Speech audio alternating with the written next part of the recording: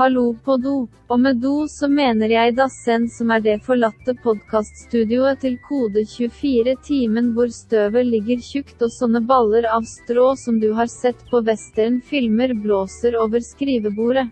Kode 24 gutta har tatt juleferie som vanlig, og som vanlig har de trent opp en kunstig intelligens i tensor flow til å ta seg av podcasten deres. Jeg kan 2 ting. Finne ut hvilken størrelse i sko du trenger og klippe sammen høydepunkter fra kode 24 timen. Denne MP3-fila skal handle om årets gjester i kode 24 timen. Men jeg ikke smart nok til å faktisk finne de beste høydepunktene, så jeg har bare klippet ut de første 5 minuttene av hver eneste gjest jeg. Da går jeg tilbake til å gråte under pulten her, så kan jo dere mennesker der ute i friheten kose dere med biologisk føde og podcast. Fuck my life. Hjertelig velkommen, Kristoffer Gieltvedt Selbekk. Takk skal du ha. Det første gang du på Hasle, eller? Jeg gikk forbi her og tenkte, her har jeg vært før, og så men ja, det første gang på Allerbygget i hvert fall. Ja. Aller første gang. Takk skal du ha. Det masse sånne Hør på han sier Hasle. Da vet jeg at nå har vel Petter flyttet til vestkanten. Ja, jeg tok meg i det. Hasle. Hasle noe annet. Hasle noe annet. Ja, det godt, så de la på den hånden. Riktig. Nei, men du jo et kjent navn, både fra Kode 24, med alt du har bidratt med der, blant annet Primus Motor i forrige ukespalta. Yeah. Og du du vel et kjent navn på Twitter og i kodesfæren i Norge også? Ja, på en måte. Jeg tror det veldig mange som kjentere enn meg, men jeg synes det litt morsomt å prøve å lage meg selv et lite publikum, sånn at jeg vet ikke, jeg synes det litt moro. Ja, det synes vi jo. Det det jo en viss fordel å være med i miljøet, og får man jo med seg ting da. Det er veldig sant det. Man får hils på folk man ellers vanligvis ikke ville hilse på. Man får hatt veldig morsomme faglige diskusjoner, og har noen å henge med på konferanser, i hvert fall. Ja, det for det. Det hender at du møter folk du prater med på Twitter og henger med dem på konferanser. Her skjer det altså? Ja, først gjorde det ikke det. Nå har jeg faktisk surfet litt opp der. Jeg var på React-Conf i Henderson, Nevada, eller Las Vegas, Nevada. Wow. Og der traff jeg på en hel haug med folk som jeg kjente veldig godt navnet til, men ikke fjeset til. Så det var veldig rart, og noen var veldig høye, noen var veldig lave, tykke, brede, mørke stemmer, lyse stemmer. Generelt rare greier. Motsatt av det jeg hadde sett for meg da. Ja, så bra. Det spennende. Dette jo første gang vi møtes også, faktisk, etter å ha mailet og snakket sammen i 1,5 år nå. Ja, sant det. Så det veldig stas også. Men kunne du først bare spurt om litt om hvordan var det du, for det jo React det skal handle om i dag, og det jo React mye av det du engasjerer deg i også.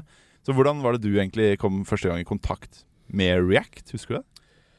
Det var, da jobbet jeg fortsatt hos Beck, et av mine første år faktisk, på Posten, eller på Bring, som holdt på med da. Da skulle vi lage en ny sendingstjeneste, eller nye liksom posten.no. Der skulle det være noen veldig fancy animasjoner, sånn strektegninger i SVG som skulle transforme til liksom bli neste tegningene og sånne ting. Og da tittet jeg litt på hva som var ute, og da fikk jeg høre om at Facebook hadde open-sourcet noe som het React, og tenkte at det må jeg hive meg på. Ja. Så det var mitt første møte med React. Det gikk skikkelig skeis. Var ikke noe særlig for meg da, men jeg har liksom kommet tilbake til det over året. Ja. Var det før E6-revolusjonen av React, eller var det... Ja, dette var da man brukte sånn create class og var. Ja, mørk var-tid. Hvor lenge siden vi nå da? 20... Det vel 6 år siden da, kanskje. Så nå har jeg liksom jobbet som utvikler. Dette mitt 7. år som utvikler. I Beck i hvert fall. Og det er cirka 6 år siden, 5,5 kanskje. Men kan du huske når du hadde det der aha-øyeblikket på React da? Bare når man innser, dette her kan jeg bruke til alt fremover. Ja, det var litt senere på samme prosjekt, kanskje et år senere. Da skjønte jeg på en måte greia. Og det skjønte at man kunne liksom dra ut gode komponenter, at man kunne dele logikk på kryss og tvers, og sånne ting. Ja, så bra. Og hva det egentlig, kunne du bare fortalt litt kort om jobben du har I dag? Ja, så jeg jobber som sagt I Beck, sånn sånn, det ikke relatert til at jeg heter selv Beck, men for de som måtte lure på det? Hvis det var noen som lurte på det. Det da holdt på I 20 år, da var jeg 12, jeg startet ikke det. Jeg jobber som konsulent, og sitter I dag hos Entur, som gamle billettsystemet til NSB. Og lager et designsystem for dem, sånn at de ser like ut på alle flater, og klarer å lage nye flater ganske kjapt. Ja, I React, eller? I React. Velkommen, Kristian Johansen og Magnar Sven. Takk. Takk for det. Det var en ny variant, men jeg dunka I mikrofonen. Jeg har ikke med den lydeffekt-laptopen denne gangen her. Nei, det var knipse. Ja, drit. Knipsing, det kan vi gjøre. Du, litt om dere først. Dere jobber I Kodemaker, begge to. Utvikler I Kodemaker. Har dere jobbet der lenge, eller?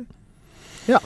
Ja, 2006 tror jeg begynte. 2006. Ja, for det jo ofte, vi hører jo ofte I konsulentbransjen at folk gjerne blir sånn 5 år maks, da du veteran. Ikke sant? Ja. Det annerledes Kodemaker, eller? Ja, det vil jeg si.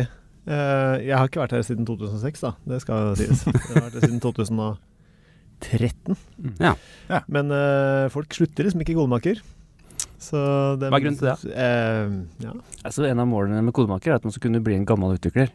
Ja. Ikke sant? Det så ikke opp å bli HR-sjef eller et eller annet sånt. Målet her å bli utvikler og bli bedre på det hele tiden, og få jobbe som det hele tiden, uten at det på en måte skal gå utover. Lønnsmulighet for eksempel, mange steder hvor det kan være et tak for utviklere, for de jo nederst på en eller annen stige. Men her tenker jeg ikke sånn da. Jeg spør jo ofte folk om titlen deres når jeg publiserer blogginnlegg og sånne ting, og da det veldig ofte I andre konsulentselskap, så det sånn, ja, jeg fagsjef eller business manager for avdeling React. Dere bare utviklere, dere, alle sammen. Ja, stort sett.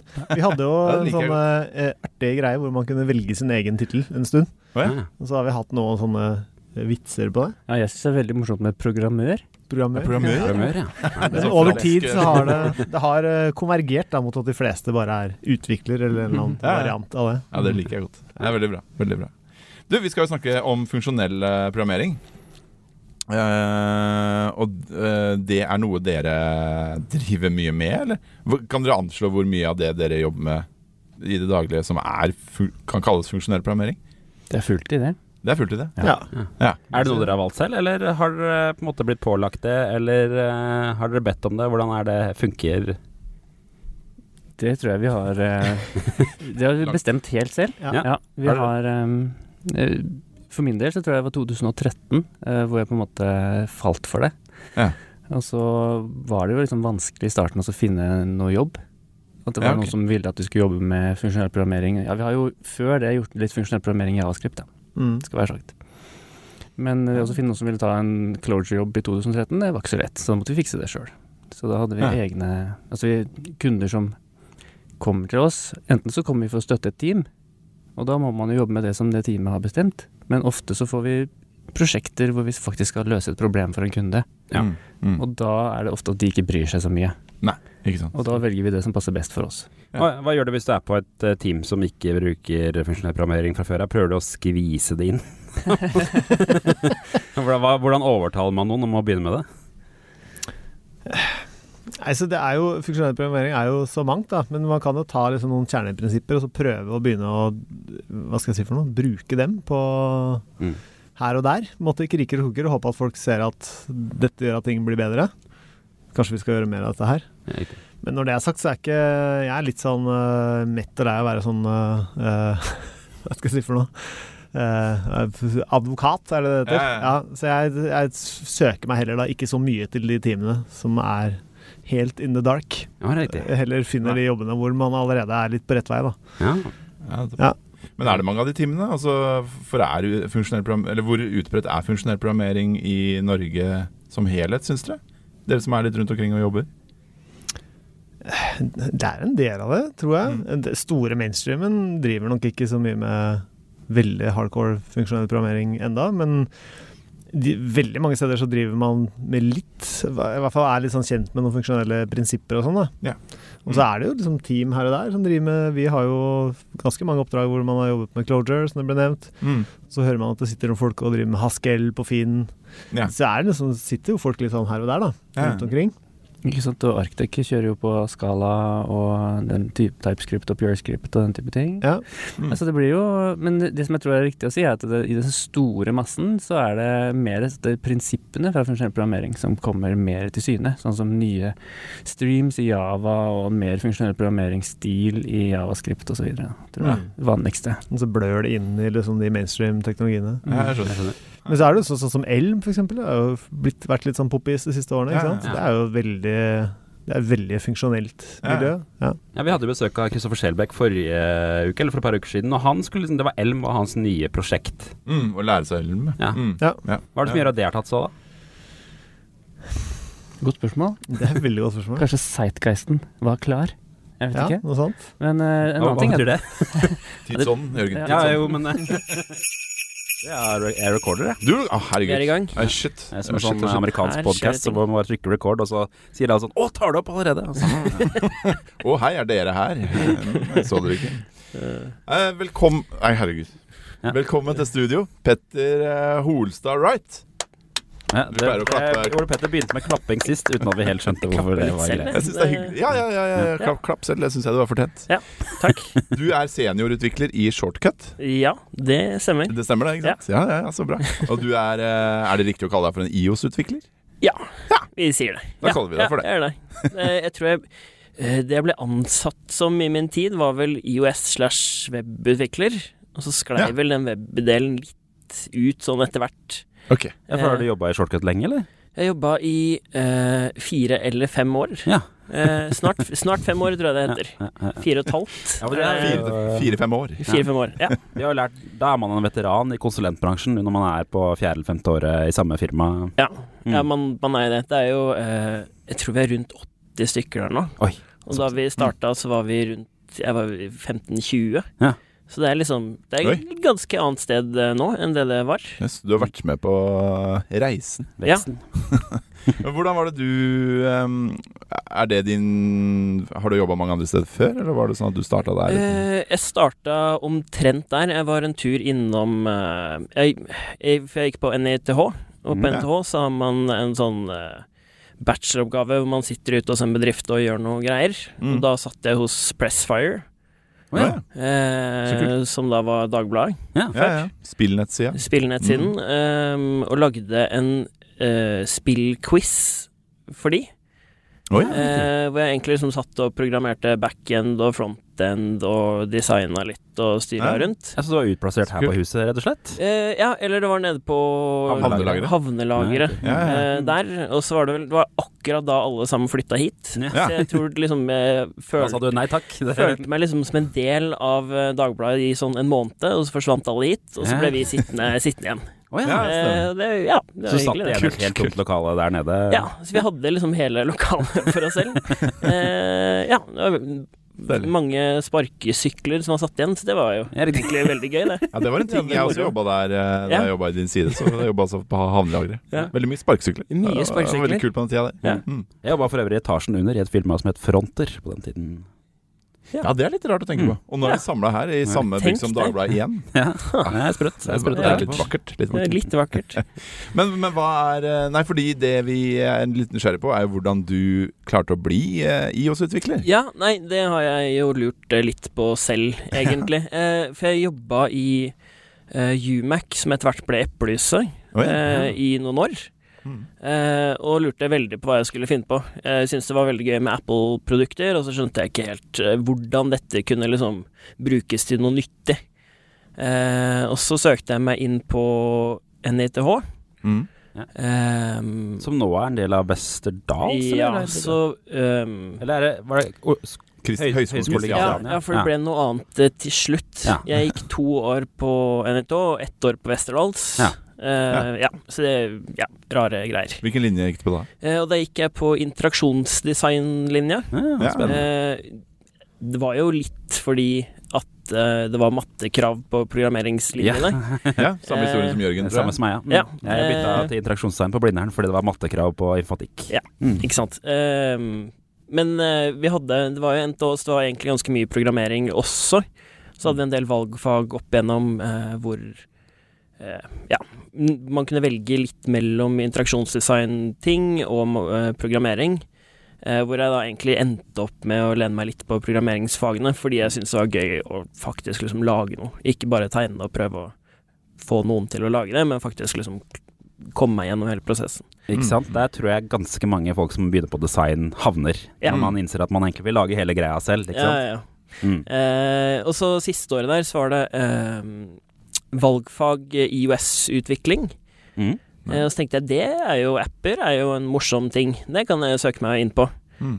Søkte jeg meg på den linja, hvor det egentlig sa at den linja er forbeholdt liksom de som har gått programmering, og fikk beskjed sånn som jeg lurer på om han skrev liksom lykke til når jeg spurte om å få lov. Og så gikk det jo for så vidt greit. Var det objektiv C-programmering da? Nei, ja, for det var det som var greia. Den sommeren lanserte de Swift.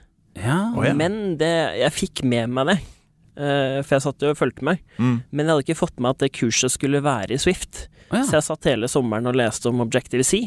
Og så kom jeg til første time, og så sa de dere har fått beskjed om at det er Swift, ikke sant? Nei, ok, ja, men det er Swift. Det var veldig fremoverlent da. Ja, det var det. Var ikke det veldig tidlig å begynne med Swift på skole? Jo, det var nesten litt for tidlig. Det var jo, Xcode krasja jo hele tiden, og ting var bare trøbbel, men jeg tror det sånn i ettertid så det var smart å lære seg det.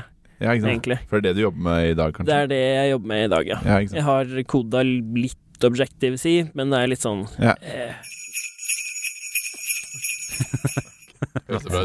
Høres nussende bra ut, Jørgen. Det er kjempebra.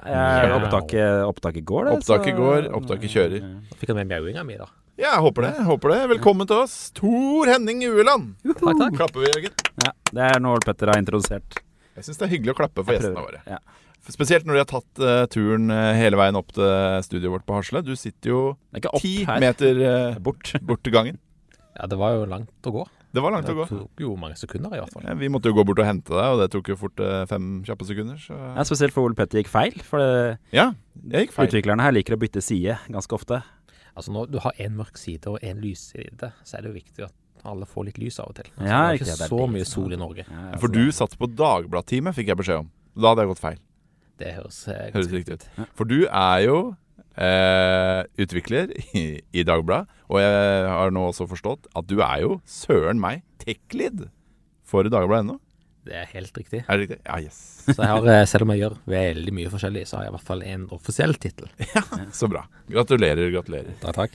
Nei, for vi skal snakke litt om det å jobbe som utvikler i en stor nettavis, og også litt om det å jobbe som redaksjonell utvikler, det å være liksom i skjæringspunktet mellom journalist og utvikler. Ja. Det blir spennende. Men først så tenkte jeg vi kunne prate litt grann om bakgrunnen din, for det er litt spennende å høre hvordan folk kommer seg inn i denne verdenen. Hvordan var det du kom inn i kodingens fortryllende verden, som jeg har notert meg? Oi, fortryllende. Nå spør du godt, altså, for jeg tror ikke jeg har så god hukommelse. Jeg husker jeg skrev jeg hadde vel en egen nettside når jeg var sånn 12-13, begynte jeg kanskje med det. Oi, hva handlet den om?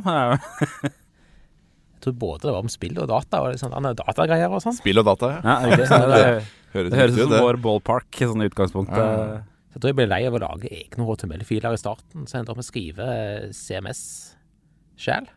13-årsalderen eller noe sånt. Du lagde et CMS når du var 13 år gammel? Ja, brukte noe så fancy som Microsoft Access og frontpage med ASP-generert sider. Wow. Det var jo fremtiden, altså. Visste jeg kanskje ikke... Database i Access også, sånn .mdb-database, eller hva det er for noe? Yes. Skriv ny artikkel, bare åpne Access-filer og skrive inn. Ja, stemmer. Veldig greit. Supersmart. Det var digg å ha databasen i filsystemet, synes jeg husker. Ja, fremtiden, altså. Ja, det viste seg det. Nei, men så kult, men studerte du noe utvikling du, eller? Jeg tok fagbrevsveien, og tok IKT-driftsfag i sin tid, og så fikk jeg muligheten til å være lærling i det som da var hardware.no. Oi. Jeg begynte vel der, eller jeg ble introdusert, de tok kontakt med meg før jeg var, når jeg akkurat hadde blitt 17, tror jeg. Så da endte jeg opp I Oslo da. Du ble headhunta til hardware.no, det du sier? Jeg liker å si det da. Da sier vi det. Kontakten begynte den veien, så da var det jo greit. Ja, wow. På hardware.no, det det som tech I dag, eller? Det som har blitt til tech? Tech.no, diskusjon.no, det vel det som igjen nå, tror jeg. Ja. Stemmer. Ja, så kult. Og så gikk det beint etter, og så... Ja, jeg tok jo bachelor også da, bare for å vise at jo, jeg kan få en utdanning også. Ja, du gjorde det? Vise at jeg kan noe. Så jeg har da bachelor og fagbrev. Bare for å vise at noen av oss har fagutdannet også. Kan jobbe med hender. På tastaturet. Så jeg har da den fine kombinasjonen av både å kunne jobbe med hardware og software. Ja, riktig. Det en sånn fin grenseland jeg liker å være I. Ja, fordi det fagbrevet, det var mye maskinvare og sånn. Ja, så kult. Var det noen Noroff-aktig, eller var det på videregående? Dette var videregående skikkelig fagbrev. Ja, riktig. Ja. Hasj og mekk, som vi kalte det. Jeg hadde ikke sånne ting I Porsgrunn. Nei, ikke IT I hvert fall. Nei, maskin og mekk. Ja, riktig. Hvis vi jobber på Hydro, Ja, riktig. Men det var eneste karrierepathen fra maskin og mekk. Ja, eller bare røyke hasj. Ja, det ikke ha noe karriere. Der, ja. Det trakk det rommet. Hjertelig velkommen til oss, lektorer ved Universitetet I Oslo, Siri Anette Moe Jensen og Geir Kjetil Sandve. Det pleier å være klapping. Ole Petter klapper på den podcasten for å gjøre meg flau. Ja, Jørgen blir flau av det, men jeg synes det på sin plass. Det stemmer det jeg sa, ikke sant? Dere lektorer, begge to? Nei, unnskyld, beklager. Dette informasjonen jeg har fra Jørgen. Dårlig research. Skylder på Jørgen. Jeg lektor. Ja, men jeg nesten rett over førsteamanuensis heter det, men det omtrent det samme. Ok. Hva forskjellen? Jeg har 50% forskning og 50% undervisning. Ja. Som liksom sånn. Og hvis man lektor, da har man ren undervisning? Ja, undervisning eller arbeid med studenter I hvert fall. Ja, betyr det at du har og gått... undervisningsutvikling, ja. Ja, ikke sant? Betyr det at du har gått lektorstudiet tillegg, da? Nei. Det betyr at jeg har en stilling som rettet primært mot studenter og undervisning, I motsetning til Kjetil, som da forventet å forske I tillegg. Ja, hva betyr det ellers? Ja, det bare det, tror jeg. Ja, det vel egentlig det. Bare det. Ja, ok, men da dere jobber altså på Institutt for informatikk ved Universitetet I Oslo. Det riktig, ikke sant? Ja. Yes. Ja, da traff du på den bra. Men hvordan, jeg tenkte først å høre litt om dere kunne fortelle litt om hvordan dere på en måte havna på universitetet. Hva slags bakgrunn har du? Ja, nei, jeg har informatikk-hovedfag fra IFE. Ja. Men det jo ganske lenge siden jeg gikk ut derfra, da. Ja. Og da har jeg jobbet med ganske mye andre ting enn undervisning og Universitetet I Oslo. Men jeg har jobbet med anvendt forskning, oppdragsforskning, forskning og utvikling I privat. Ja, så jobbet I privat næringslivet en stund, og så kom tilbake igjen til IFI, da? Ja, egentlig. For 10 år siden. Ja. Jeg har vært på Norsk Regnsentral og jobbet for meg selv, og vært I forskningsavdelingen I Veritas I 8 år, ja. Riktig. Så du ikke jobbet I Eriksson, sånn som tydeligvis alle andre på IFI har? Nei, det jeg ikke. Nei, riktig. Det var før, da jeg gikk der for mange år siden, så hadde de alltid jobbet I Eriksson, en researchgruppe et eller annet sted. Akkurat, ja. Nei, det har ikke vært der. Nei. Jaså, Jørgen, jaså. Enn med deg, hvordan havnet du I gangene på UiO? Jeg fortsatte med forskning rett etter studiene. Det var liksom litt sånn, det gled ganske naturlig inn der. Og så ville kone min flytte til nærmere foreldrene sine på Østlandet. Så da tok jeg samme type jobb da, på Universitetet I Oslo. Ja, men du studerte ikke på IFI først? Nei, jeg studerte på NTNU. NTNU, ja. Aha. Jeg skjønner. Så jeg har vært en sånn outsider da. Ja, jeg skjønner.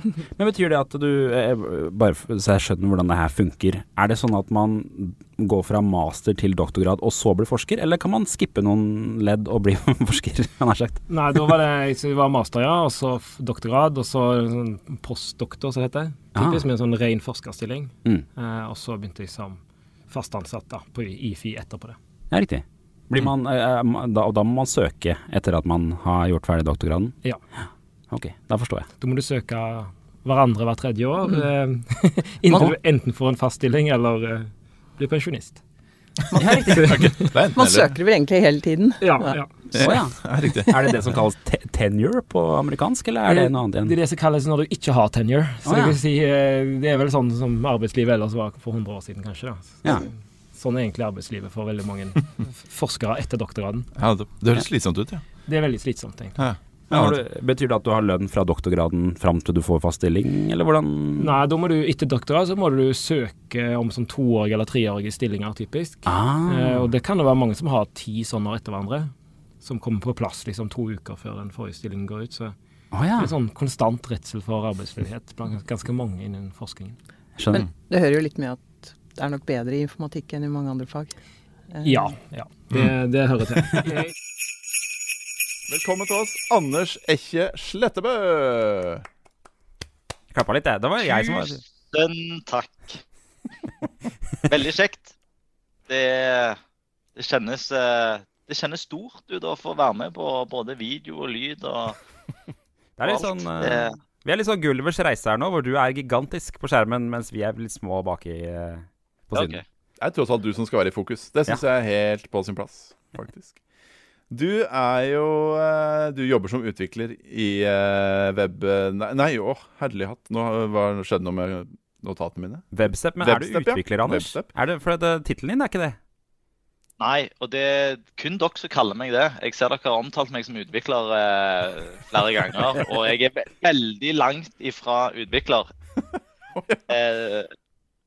Jeg koder aldri sjelden, og jeg strøyk i Java på universitetet, og akkurat nå så holder jeg faktisk på med et sånn JavaScript-kurs på Udacity, bare for å prøve å følge litt med i timen, og jeg synes det er grisevanskelig, og jeg er på et veldig, veldig lågt nivå, så ingen utvikler.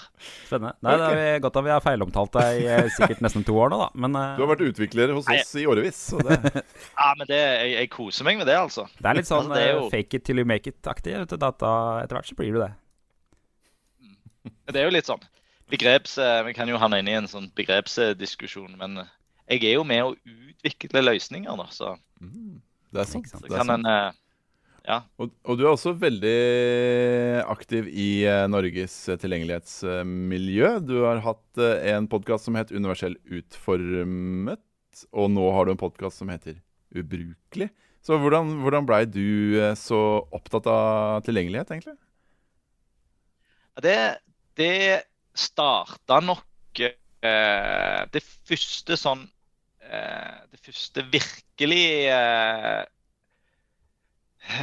den første virkelige øyeåpneren for meg, det var en forelesning på Universitetet i Bergen, der det var nok i fag, jeg husker ikke hva fag det var, men der var det en blind kar som fortalte, en blind nørd, for å spesifisere, som fortalte at han hadde jo fulgt med på hele utviklingen til internett, og så på, altså dette var jo da i starten av, dette var gjerne i 2003, så vi hadde hatt webben noen år, men det har jo skjedd litt siden da. Men det han sa, at han gledet seg sånn til at webben skulle få skikkelig fotfeste, for å få en fullverdig tilgang til de samfunnstjenestene som han ellers følte seg ekskludert fra. Men det som skjedde, det var jo at ingen lagde løsninger som var tilgjengelige, til tross for at jo den første VKG-en kom på slutten av 90-tallet. Så han gledet seg veldig, og ble veldig skuffet gang på gang når de store aktørene lanserte sine tjenester. Han hadde ikke nubbesjans å lese aviser, han klarte ikke å bestille tog- og flybilletter, og han klarte ikke å styre sin egen økonomi. Så tenkte jeg da at oi, her har vi feilet litt, og det var ikke starten, men det var den store øyeåpneren for meg. Altså jeg var ganske interessert jeg hadde da lagt nettsider i mange år, og hadde lest meg opp og ned på HTML og CSS-standarden, så den hadde jeg god kontroll på, og da hadde jeg også fått med meg ganske tidlig at det var noe som heter VKG, og fått med meg intensjonen bak webben, som jo en av tankene bak, det var jo at det skulle være for alle. Og to av de store bakmennene sa jo tidlig at dette er for alle, og det skal det være. Men det blir ikke for alle hvis vi ødelegger det. Og Så nå har vi brukt 20 pluss år på å ødelegge det, og da føler jeg at det er min plikt å si ifra at hei, stopp litt. La oss prøve å gjøre dette litt skikkelig, sånn at folk kan bidra. Så er det jo en parallellhistorie også her, og det er jo at jeg er oppvokst med en syk mor som har først og fremst motoriske utfordringer da, og som de siste, i ganske mange år har sittet i rullestol. Så det å bli ekskludert har jeg også fått kjenne den veien. Så det er en indirekte sammenheng der, men jeg tror ikke det er primærgrunnen til at jeg interesserer meg for dette. Det er kanskje en tilfeldighet. Nemlig Chief Technology Officer Håvard Fossli i Agens. Da skal jeg gå over til skjermen som heter med gjest her. Skal vi se, der Velkommen. Hei. Godt å være her. Går veldig godt å ha deg med. Bakgrunnen for at du er her på en måte, er at du sendte meg en e-post denne uka her, hvor du var litt kritisk til en artikkel vi hadde hatt om apputvikling, hvor veldig mange av våre lesere sa at de hadde tenkt å sjekke ut litt sånn Xamarin og Flutter og den type ting for å lage apper i 2020. Men det skal vi snakke litt mer om litt senere. Men du er altså CTO i Agens. Hvordan uttaler du egentlig Agens? Det uttales agens, som i reagens uten re. Og det er det betyr også, eller? Ja, det betyr på en måte den aktive parten, eller en agerende agent, tror jeg. Ja. Jeg skjønner. Tror du? Jeg har allerede glemt hvordan det skal uttales. Hvor lenge har du jobbet der, Håvard? Jeg jobber her i 12 år nå. Det er faktisk min eneste seriøse jobb. Du har hatt noen useriøse jobber også? Ja, altså, jeg har hatt litt sånn sommerjobb og sånt med psykisk pleie og sånt, ja. Vi har jo hatt noe statistikk tidligere om hvor lenge utviklere er på arbeidsplassen, har vi ikke det? Og det har vel vært sånn type 2-3 år, er det vanligvis det vi får høre? Ja, sant. Det høres jo egentlig ikke sunt ut eller bra ut kanskje å være på en arbeidsplass i 12 år, men jeg trives så veldig godt her. Det er en litt annen arbeidsplass, så kommer sikkert litt tilbake til det etterpå. Men... man vil jo finne en jobb man har lyst til å være i lenge, spør du meg. Så det respekterer jeg. Men dere er jo i dag kanskje mest kjent som app-utviklere. Men var det app-utvikling du begynte med da du startet der for 12 år siden, eller? Ja, det var... Jeg ble ansatt som en sånn type WordPress-fyr. Men jeg fikk ganske kjapt et oppdrag om å lage skattelisten for TV 2. Sammen med en kollega. Så det var der det startet. Den tida vi hadde skattelister. Ikke sant? Det var en magisk tid. Du har lagd noen av de du har, har du ikke det, Jørgen? Skattelister har jeg holdt på mye med. Min første jobb sånn kodemessig var å lage oversikt over nasjonale prøver, som er litt den samme greiene. Da fikk vi et svært Excel-skjema som vi måtte parse og gjøre noe fornuft med. Jeg vet ikke hvordan det var for dere, jeg Håvard. Det var jo vi hadde også et spill som vi lanserte på den tida, som vi claimet at det var Norges første iPhone-spill. Viste seg at det ikke stemte helt, men fikk en del PR for det, ja, likevel da. Hva var det spillet? Nysgjerrig... Det var et spill som heter Lost in Space. Vi ble senere saksøkt for misbruk av den Så ikke bare var det ikke første spill i Norge, men dere hadde altså stjert navnet. Det var bra. Så det ble omdøpt til Lost in Space. Altså en astronaut som skal prøve å hoppe fra asteroide til asteroide og komme seg høyere og høyere. Dere byttet om to bokstaver. Det var populært. Men det var altså da en ekte app for 12 år siden? Ja, skjønner. Shit, ja, for det er så lenge har vi faktisk hatt apper, si. Ja, jeg prøvde å tenke over det, men ja, det er kanskje så lenge. Men da var det vel ganske ferskt, eller? Ja, det startet vel i 2009 eller 2008. Ja, stemmer. For det kom vel med iPhone 3G, gjorde det ikke det? Var det da AppStoren kom, eller? Ja, jeg tror det. Det kan stemme. Ikke sant. Så, men har du noe utdanning som tilsa at det var dette du skulle drive med, eller? Nei, jeg startet på psykologistudiet, men så jobbet jeg samtidig freelance, og det ble mye mer freelance-jobbing enn studering, så jeg fikk skikkelig dårlige karakterer.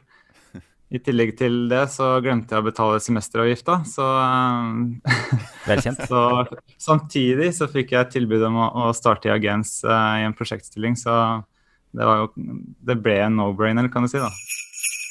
Endelig kan vi si hjertelig velkommen til Knut Melvær. Der var den. Hallo. Hallo. Der er du. Nå vinker jeg på podcast. Det dere som ser på ikke vet, er at vi har jo Knut, og det vet ikke du heller, Knut, men vi har deg oppe på en slags sånn stor skjerm ved siden av oss, så vi ser jo deg hele tiden. Skal du få en liten sneak peek der? Der er du, skjønner du. Oi. Se der. Ja, det er meg. Ja. Så vi har sett deg sitte og se på at Ole Petter har lest opp 4 minutter med annonser. Men nå er vi i gang. Nå kan vi endelig prate med deg også. Det er hyggelig. Right. Du, for å starte der, Knut, hva er egentlig tittelen din? Ja, så hvis du går på LinkedIn og søker meg opp, så står det Head of Developer Relations and Support der. Jeg vet ikke hva det blir på norsk. Developer Relations, jeg har oversatt det til utviklerkompis, men det er nærmest jeg kom. Utviklerkompis er jo kanskje Norges triveligste arbeidstittel, da. Ja, jeg vil si det. Jeg vet ikke hvor mange i Norge som jobber som det. Jeg vet at det kanskje er noen, men vi tok jo en liten sjekk på det i stad, og vi kommer på 3 stykker som har det. Det som er community lead, er det jo ofte de kaller det da. Ja. Er det samme? Altså, hvis man skal bli sånn teknisk, og det skal man kanskje bli i Kode 24-timen. Det skal man. Så community lead er kanskje på en måte en av de tingene jeg gjør, fordi noe av de tingene jeg gjør er jo også å jobbe med det du kan kalle kanskje mer markedsføring, men det skjer jo på den måten at man prøver å hjelpe folk i gang, og hjelpe folk med forskjellige teknologier og så videre, og så være på en måte et slags bindeledd mellom utviklerne og de som lager produktene. Ja. Derav relations. Så det er litt mer enn bare å være en slags community lead. Jeg skjønner. Vi kaller deg kan kalle deg for kompis, vi. Det er mye gøy. Jeg er konform med det, ja. Men hva er bakgrunnen din egentlig? Jeg leste også et sted her at du er utdannet religionsviter. Yes. Så ja, jeg kommer jo egentlig fra akademia. Jeg har nesten en doktorgrad i religionsvitenskap. Noe som også for så vidt er litt vanskelig å uttrykke på LinkedIn, hvordan man nesten har det. Fordi at før jeg fikk levert avhandlingen som handler om hvordan bruke digitale forskningsmetoder i humaniora for å bedre forstå religionskonsepter og hvordan de endrer seg, så fikk jeg en sånn fast stilling som teknolog i Netlife, et konsulentselskap som noen kanskje har hørt om. Og så jobbet jeg der 3 år, og så ble jeg spurt om å bli med i Sanity, og så sa jeg, ja, det gjør jeg. Og nå sitter jeg her. Så var du utvikler på si da, mens du studerte religionsforskning? Ja, altså jeg begynte vel i sånn 15-årsalderen å knote litt med HTML, og så kom jeg over etter WordPress-greiene, og så har jeg jobbet sånn freelance ved siden av og sånt. Og så var jo forskningen veldig sånn teknologisk da, mye Python og greier, så ja. Ja, for det er nøyaktig samme historie som intervjugjesten vi hadde forrige uke, som også sa han begynte med noen WordPress-greier på privaten, og så ballet det på seg. Han skulle egentlig bli psykolog. Jeg tror det er historien til veldig mange i denne bransjen her. Begynte med litt med WordPress, og så det ballet på seg. Ikke sant? Jeg tror det er mange som trenger nettsider. Ja, det viser seg. Det kommer for å bli. Men hvordan var det noe spesiell hvordan var det du endte opp i Sanity da? Ja, ok, så når jeg jobber i Netlife, så jobber jeg jo med kanskje de fleste CMS-ene som finnes, siden vi har mye kunder i offentlig og privat og opp og ned og sånn. Og fikk et ambivalent og interessant forhold til CMS-er, kan man si. Og jeg husker, dette tror jeg var i våren 2017, så vi hadde jo hørt rykter om Sanity ganske lenge, siden 2015, som dette her mystiske greien skulle forandre verden som de her folka i Bengler holdt på med. Så fikk jeg tak i Bengler, ja, det er mye greier, men Bengler er de som lagde Underskog, for de som husker det. De har lagd en del andre kule ting også. De har lagd sånn motion controller for 3D-printere, som har stort sett vært gjort i 3D-printer i hele verden, før MakeBot begynte å lage sin egen. Mye rart, bengler.no, sjekk det ut.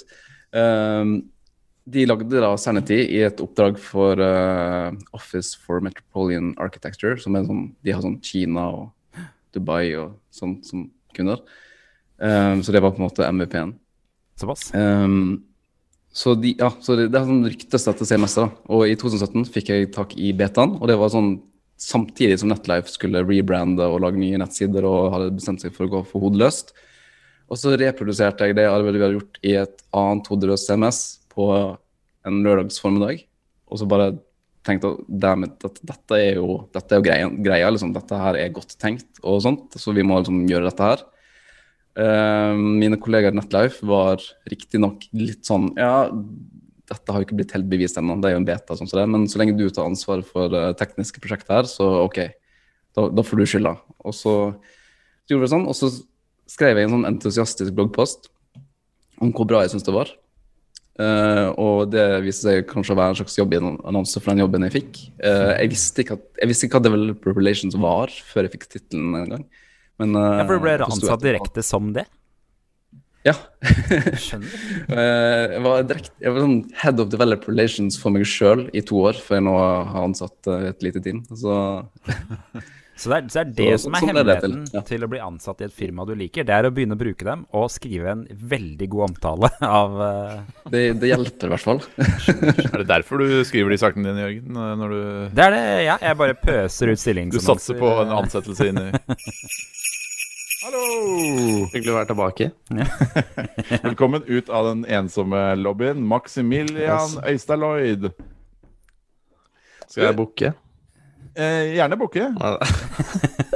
Jeg vet ikke hvordan ungdommer i disse dager hilser på hverandre. Så. Inntrykk at det er mye fistpumping, er det det? Ja, kanskje litt. For du kaller Maximilian en ungdom? Er du egentlig ungdom, Maximilian? Du er vel... Teknisk sett ikke. Nei, teknisk sett ikke, nei. Ungdom er vel fra 13 til 19 eller noe, tror jeg. Ja. Å være ungdom, det er en sinnstilstand. Så jeg vet ikke med dere, men jeg er i hvert fall. Men du, Maximilian, vi har jo møttes før. Det er jo faktisk 2 år siden nå, så jeg. Ja, nesten. Det var i januar 2019. Riktig.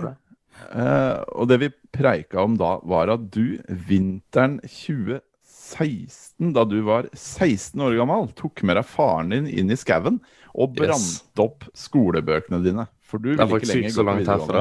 Jeg er i Drøbak nå. Det er ikke så langt herfra. Ja, det er hva jeg gjorde. Ja. Men husker du, altså, hvorfor ville du ikke lenger gå på videregående? Det er et godt spørsmål, men hvorfor vil man ha lyst til å gå på videregående? Kanskje bedre spørsmål? Nei, det er vel, det er et godt spørsmål. For å lære litt samfunnsfag og geografi, kanskje? Kanskje, ja. Altså, jeg tror ikke det er så mange som frivillig hadde gjort det hvis de kunne gjort noe annet. Men akkurat hvorfor jeg ikke hadde lyst til å gjøre det, var fordi jeg følte at jeg ikke fikk noe utløp for akkurat det jeg vil gjøre, da. Sånn at hvis jeg har lyst til å jeg vet at jeg har lyst til å drive med å utvikle ting, så trenger jeg ikke å lære om samfunnsfag eller naturfag.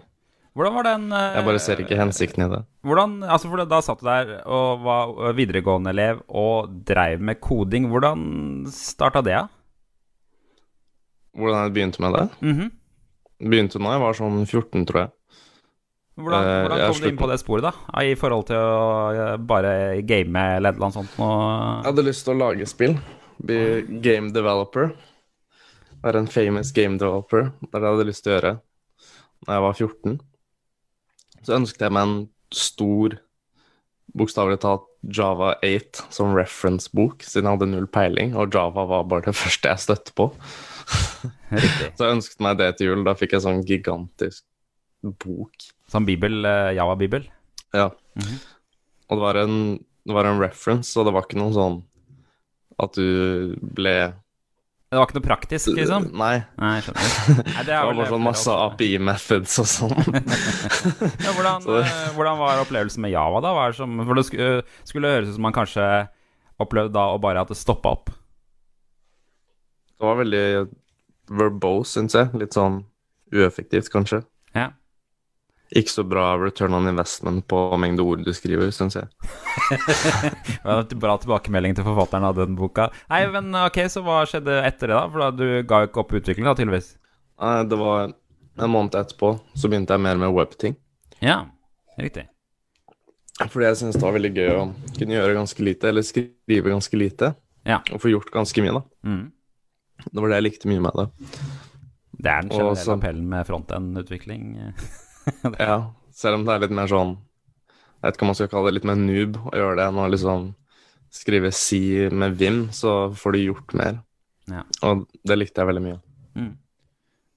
Men du gikk enda på videregående noen år før du gikk inn i skaven, brant opp bøkene dine.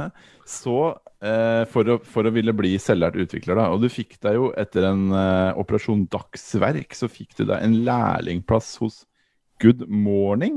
Ja, stemmer. Og så fikk du etter det din første reelle jobb på en måte, hos Auka, tidligere M-Cash. Og det var vel da du havna på forsida av Aftenposten med overskriften «Droppa skolen, ble jobbvinner». Ja, de er jo ganske dramatiske hvordan de skriver det. De har lyst på de kliksene. Til og med i Aftenposten-artikkelen så tok de jo en bed av videoen og at jeg brant bøkene. Ja, gjorde det? Det ligger i webversjonen av artikkelen. Hvem var det som kom på bokbrenninga? Var det faren din, eller var det deg? Det er et godt spørsmål, jeg husker ikke helt.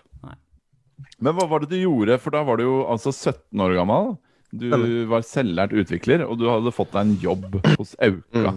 Men hva var det egentlig den jobben gikk ut på da? Var du en vanlig utvikler der, eller? Jeg var en helt vanlig utvikler. Jeg var en ansatt utvikler. Det var ikke noe spesielt med det sånn sett. At jeg hadde en tutflaske og satt ut i hjørnet, liksom. Ja, ikke sant? Da må det ha vært ganske mye yngre enn de andre som jobbet der. Hvordan var det? Jeg bare tenker tilbake på det. Ja, Petter og jeg har jo vokst opp med et TV-program som heter Dr. Doogie, som handler om en lege som blir lege alt for tidlig. Okay. Og hele komiserien snur rundt det. Var det litt sånn liksom, at folk tøyset med deg fordi du var så ung og utvikler, eller? Ikke det firmaet, vil jeg si. Der så var det var ganske mange utenlandske, eller folk fra forskjellige bakgrunner da. Både mange forskjellige aldre og nasjonaliteter.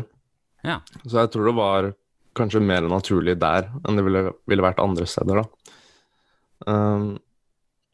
Jeg har ikke opplevd det så mye at jeg blir direkte tøysa med, kanskje. Det er mer folk som er mer sånn passiv-aggressive, vil jeg si. Ja. Men på hvilken måte da? Nei, du kan jo se for deg selv hvis du har jobbet i et firma i 7-8 år, og så bare, ok, hvem er den kiden her? Kommer... Ja, riktig. Hva er det han vet? Litt sånn da. Ja, så opplever du at du føler at du må være mer ydmyk, eller? Jeg føler at de forventer at jeg burde være det. Vi diskuterte her før du kom på. Er det Patricia eller Patricia? Jeg sier Patricia. Ja, riktig. Ja. Da sier vi også Patricia. Ole Petter mener at i Porsgrunn, der sier man Patricia, skjønner du. Men, Patricia. Da jeg vokste opp så var det ingen som het det, så da sa folk alt mulig rart. En dag så var det en lærer som leste opp navnene i klassen, og da kom det til meg så var det sånn Paprika. Paprika? Spesiell. Hvor er det du vokst opp egentlig? Jeg vokste opp i Oslo, så jeg vokste opp på Lambertseter. Født på Aker sykehus. Lambertseter? Jeg flyttet til rett ved siden av Østensjøvannet her, og frekventerer nå Lambertseter senter. Ja, se der. Det var kino der når jeg var liten også, så vi kunne gå på kino og sånn. Det var ganske stas når du ikke bodde i byen, liksom i helt sentrum, så hadde du kino liksom i nærheten. Det er ganske stas selv, at det er kino. Ja. Det er kino der fortsatt, ja. Ja? Absolutt. Symra kino. Yes. Men velkommen til oss, Patricia. Du er, for de som ikke kjenner deg fra før, så står det på Twitter at du er en C++-programmer and co-founder of Turtlesack. Og ex-Opera, ex-Cisco og ex-Vivaldi ansatt, blant annet. Men du vokste opp på Lambertseter, har vi nå etablert. Du likte å gå på kino, men når var det interessen for datamaskiner ble vekket hos deg da? Husker du det? Det var egentlig litt sånn tilfeldig. Jeg var interessert i matte, så matte var noe jeg var veldig glad i. Så da jeg begynte på universitetet, så jeg drev ikke egentlig noe særlig med datamaskin. Vi hadde en datamaskin, men dette var jo way back when, liksom. Og så var jeg på universitetet, og så hadde jeg lyst til å studere matematikk og språk. Det var det jeg fant ut. Og da var det et sånt fag som het, skal vi se, hva heter det? Nei, det het noe sånn lingvistisk programmering eller et eller annet sånt. Symbolsk programmering, tror jeg det het. På HF til og med. Oi, såpass. Ja, og da bare sånn, ok, så det liksom matte-ish og språk samtidig, så jeg tenkte jeg kan prøve det, og det var Lisp-programmering. Så jeg har 40-40 vekttall i Lisp-programmering. Jeg tok tre semestre, liksom sånn der, når vi hadde, det var jo da vi tok 2 kurs i semesteret, så da for nå er jeg på universitetet i Oslo, ikke sant? Ja. Så det var sånn, og jeg ble forelsket egentlig med en gang. Så første oppleggene jeg skrev, det var helt idiotisk. Jeg skulle legge sammen 2 tall uten å bruke en plussoperator, så jeg måtte liksom finne ut hvordan man la sammen tall, liksom. Og dette synes jeg var så gøy. Jeg skrev det var så langt det programmet jeg skrev, for jeg hadde jo ikke lært om løkker ennå en gang, så det var jo helt forferdelig. Og gruppelæreren min sendte en mail tilbake og sa, Patricia, kan ikke du bare vente til neste uke, så skal du lære løkker? Ja, såpass. Så jeg bare, oi shit, dette er dritbra. Dette er jo det er like gøy som matte, men enda bedre, for at når jeg er ferdig og det liksom er riktig, så gjør det noe. Det er noe i verden som gjør noe. Og jeg bare, det er dødsgøy, så da byttet jeg. Så da gikk jeg over til IFI, og så tok jeg mastergrad i programmering. Ja, men da begynte du, for da begynte du rett og slett på informatikk-bachelor og hoppet over på det da, eller? Ja, altså, vi var jo rett midt oppi den byttingen, så jeg fikk en informatikk-bachelor sånn fordi at jeg var på IFI, liksom. Ja. Men jeg skulle jo egentlig, jeg tenkte at jeg skulle bli ordentlig voksen, og så skulle jeg bli sivilingeniør, for det kunne vi bli den gangen. Det var liksom planen da. Jeg tenkte at da var jeg kul og voksen hvis jeg hadde sivilingeniørgrad. Men det var sånn der, hva er det for noe kvalitetsreformen? Så kom midt oppi der, og da var det sånn, nei, du har en bachelor, og du skal få en master. Og jeg var sånn, ok, greit. Ja, da ble det ble. For da tipper jeg at du begynte, jeg har gått på IFI også, men jeg begynte der i 2003, tror jeg, så da har du sikkert gått der noen år før meg. Hvordan? Ja, jeg begynte i 2000. Ok, ikke sant? Men hvordan var det å være på informatikk da, sånn type sånn grunnfagen man lærte, for da var det Java da, eller? Ja, da hadde vi når jeg begynte der da, altså jeg begynte jo på Blindern i 2000, men jeg begynte ikke på IFI før i 2001, kanskje? Ja. Men da hadde de akkurat byttet fra Simula til Java. Ja, på de grunnfagene. Så jeg begynte jo, jeg kunne jo programmere funksjonelt i Lisp, og så begynte jeg der og skulle skrive Java, og så jeg var halvveis ut i semesteret, og jeg bare liksom spurte veldig sånn forsiktig, ja, men kan dere ikke gjøre rekursjon i Java, dere da? Og jeg bare, jo, det er Patricia, det kommer neste kurs. Ja, ikke sant. Ja, ikke sant. Ja. Jeg må bare tenke meg om, så lenge siden jeg har hatt de der Java-kursene, men ja. Men første jobben din etter studiene, var det i opera, eller? Ja. Ja, nettopp. Hva var det du gjorde i opera da? Jeg jobbet på desktop, så jeg jobbet på vanlig desktop-nettleseren. Opera lagde nettleser til alt mulig rart. Jeg var den første fulltidsansatte på Linux/Unix desktop. Som var kjempeskummelt, for jeg kommer rett fra universitetet, og jeg setter meg ned, og de gir meg passordet til CVS, og så sier de liksom sånn, ja, CVS det var Git for gamlinger. Og så, fordi så, altså kidsa i dag, vet du, de vet ikke. Ja, det var den Giten deres. Ja. Neida, men så kommer det to kua inn på kontoret mitt og sier, ja, vi er kua for Linux desktop liksom, og Unix desktop, og jeg bare sånn, det er 2 av dere liksom, og 1 av meg, altså. Ja. Velkommen til oss, Malte Luller Andersen! Takk for det. Det er ganske unikt navn du har. Ja, jeg hører det litt. Jeg er jo heldansk, egentlig. Det er dansk, ja. Dansk. Så født i Danmark, men har vokst opp da for det meste i Norge. Så det uttales egentlig Malte? Melder eller Lernesen. Ja. Wow. Så flott du sa det. Skulle tro du kunne dansk. Ja, skulle tro det. Nei, men tusen hjertelig takk for at du med oss her i dag. Du skal prøve å forklare 2 idioter hva som greia med maskinlæring og kunstig intelligens. Men før vi gjør det, så må vi lære litt om deg. Hvordan var det du endte opp i utvikleryrket, eller datafaget? Ja, godt spørsmål. Har jo alltid likt PC-er helt siden jeg var liten da. Ja. Og så søkte jeg meg inn på linja på NTNU som heter ingeniørvitenskap og IKT. Som litt sånn mekanikk og litt sånn data da. Og så fant jeg ut at jeg liker egentlig data mye mer. Ja. Og da bytte jeg over til datateknologi. Og så fikk jeg da tatt masteren min der da. Ja. Med fokus på kunstig intelligens. Og det var ikke noe spesielt grunn til det, bare kom ganske naturlig, veldig interessert i det som skjedde der, og de tingene man kan gjøre med AI da. En naturlig tiltrekning til kunstig intelligens, det Naturlig tiltrekning til kunstig intelligens, det var en fin måte å si det. Skjønner. Så du studerte rett og slett AI på NTNU, for det kunne man... Det kunne kanskje ikke Jørgen, for eksempel. Hvor lenge det siden, forresten? Bare så vi har spurt om det. Da gikk jeg ut i 2017. Ja. Så da begynte jeg på AI-linjen i 2014, om jeg ikke husker feil. Ja. NTNU, altså. De så tidlig ute med alt der AI-greiene. Og det jo så flott AI-miljø på NTNU, har du skrevet om, Jørgen? Ja, de har jo en sånn organisasjon som heter Brain, NTNU. Og Cogito og flere, ja. Hva det som gjør at NTNU har så mye AI-greier? Det spurte vi tidligere om også, men har du noen mening om det, eller? Nei, jeg vet ikke hvorfor de har det. De har jo mange professorer da, som kan mye AI. Jeg kan godt svare på det. Men hva det som jeg leste opp før du slapp ut av lobbyen din, hva det står på LinkedIn, men hva det som jobben din i dag? I dag, så akkurat nå, så sitter jeg på 2 forskjellige prosjekter. Jeg konsulent, Node ObjectNet. Sitter da som utvikler hos Riksantikvaren. Og så sitter jeg på Sizer, som et anbefalingssystem. Hos Riksantikvaren, du? Hva gjør du hos Riksantikvaren?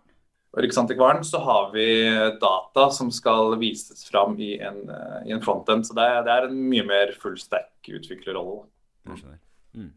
Men du utvikler, du koder i daglig virke, eller det mer strategi og sånn? Nei, jeg koder som til vanlig, ja. Ja, så bra. Så, ja. Så bra. Vi skal komme litt tilbake til hva du faktisk kanskje koder i det daglige, men vi tenkte først at vi burde få litt orden i alle begrepene rundt dette vi skal snakke om. Vi kan kanskje starte med maskinlæring. Hva din forklaring til en 5-åring-forklaring av hva maskinlæring Ja, jo, maskinlæring. Jeg liker, hvis jeg skal forklare det til folk som ikke helt vet, så liker jeg egentlig å begynne med hva kunstig intelligens fordi det liksom det bredeste begrepet da. Ja. AI eller kunstig intelligens på norsk. Og kunstig intelligens egentlig bare å få maskinen til å gjøre noe som vi mennesker synes intelligent da. Det kan være hva som helst. Lese en setning, finne et eller annet i et bilde, whatever. Men maskinlæring har 2 ting, så maskinlæring en underdel av AI da, og har 2 ting som litt mer innsnevret enn AI, og det at man bruker data til å trene opp, og det betyr igjen da at alle disse maskinlæringsalgoritmene, de ikke spesifikt programmert til å bare løse et problem, men basert på dataen de gir dem, så kan du på en måte løse i gåsetegn her hva som helst. Så maskinlæring noe man gjør for å skape kunstig intelligens? Ja, det en måte man kan formulere.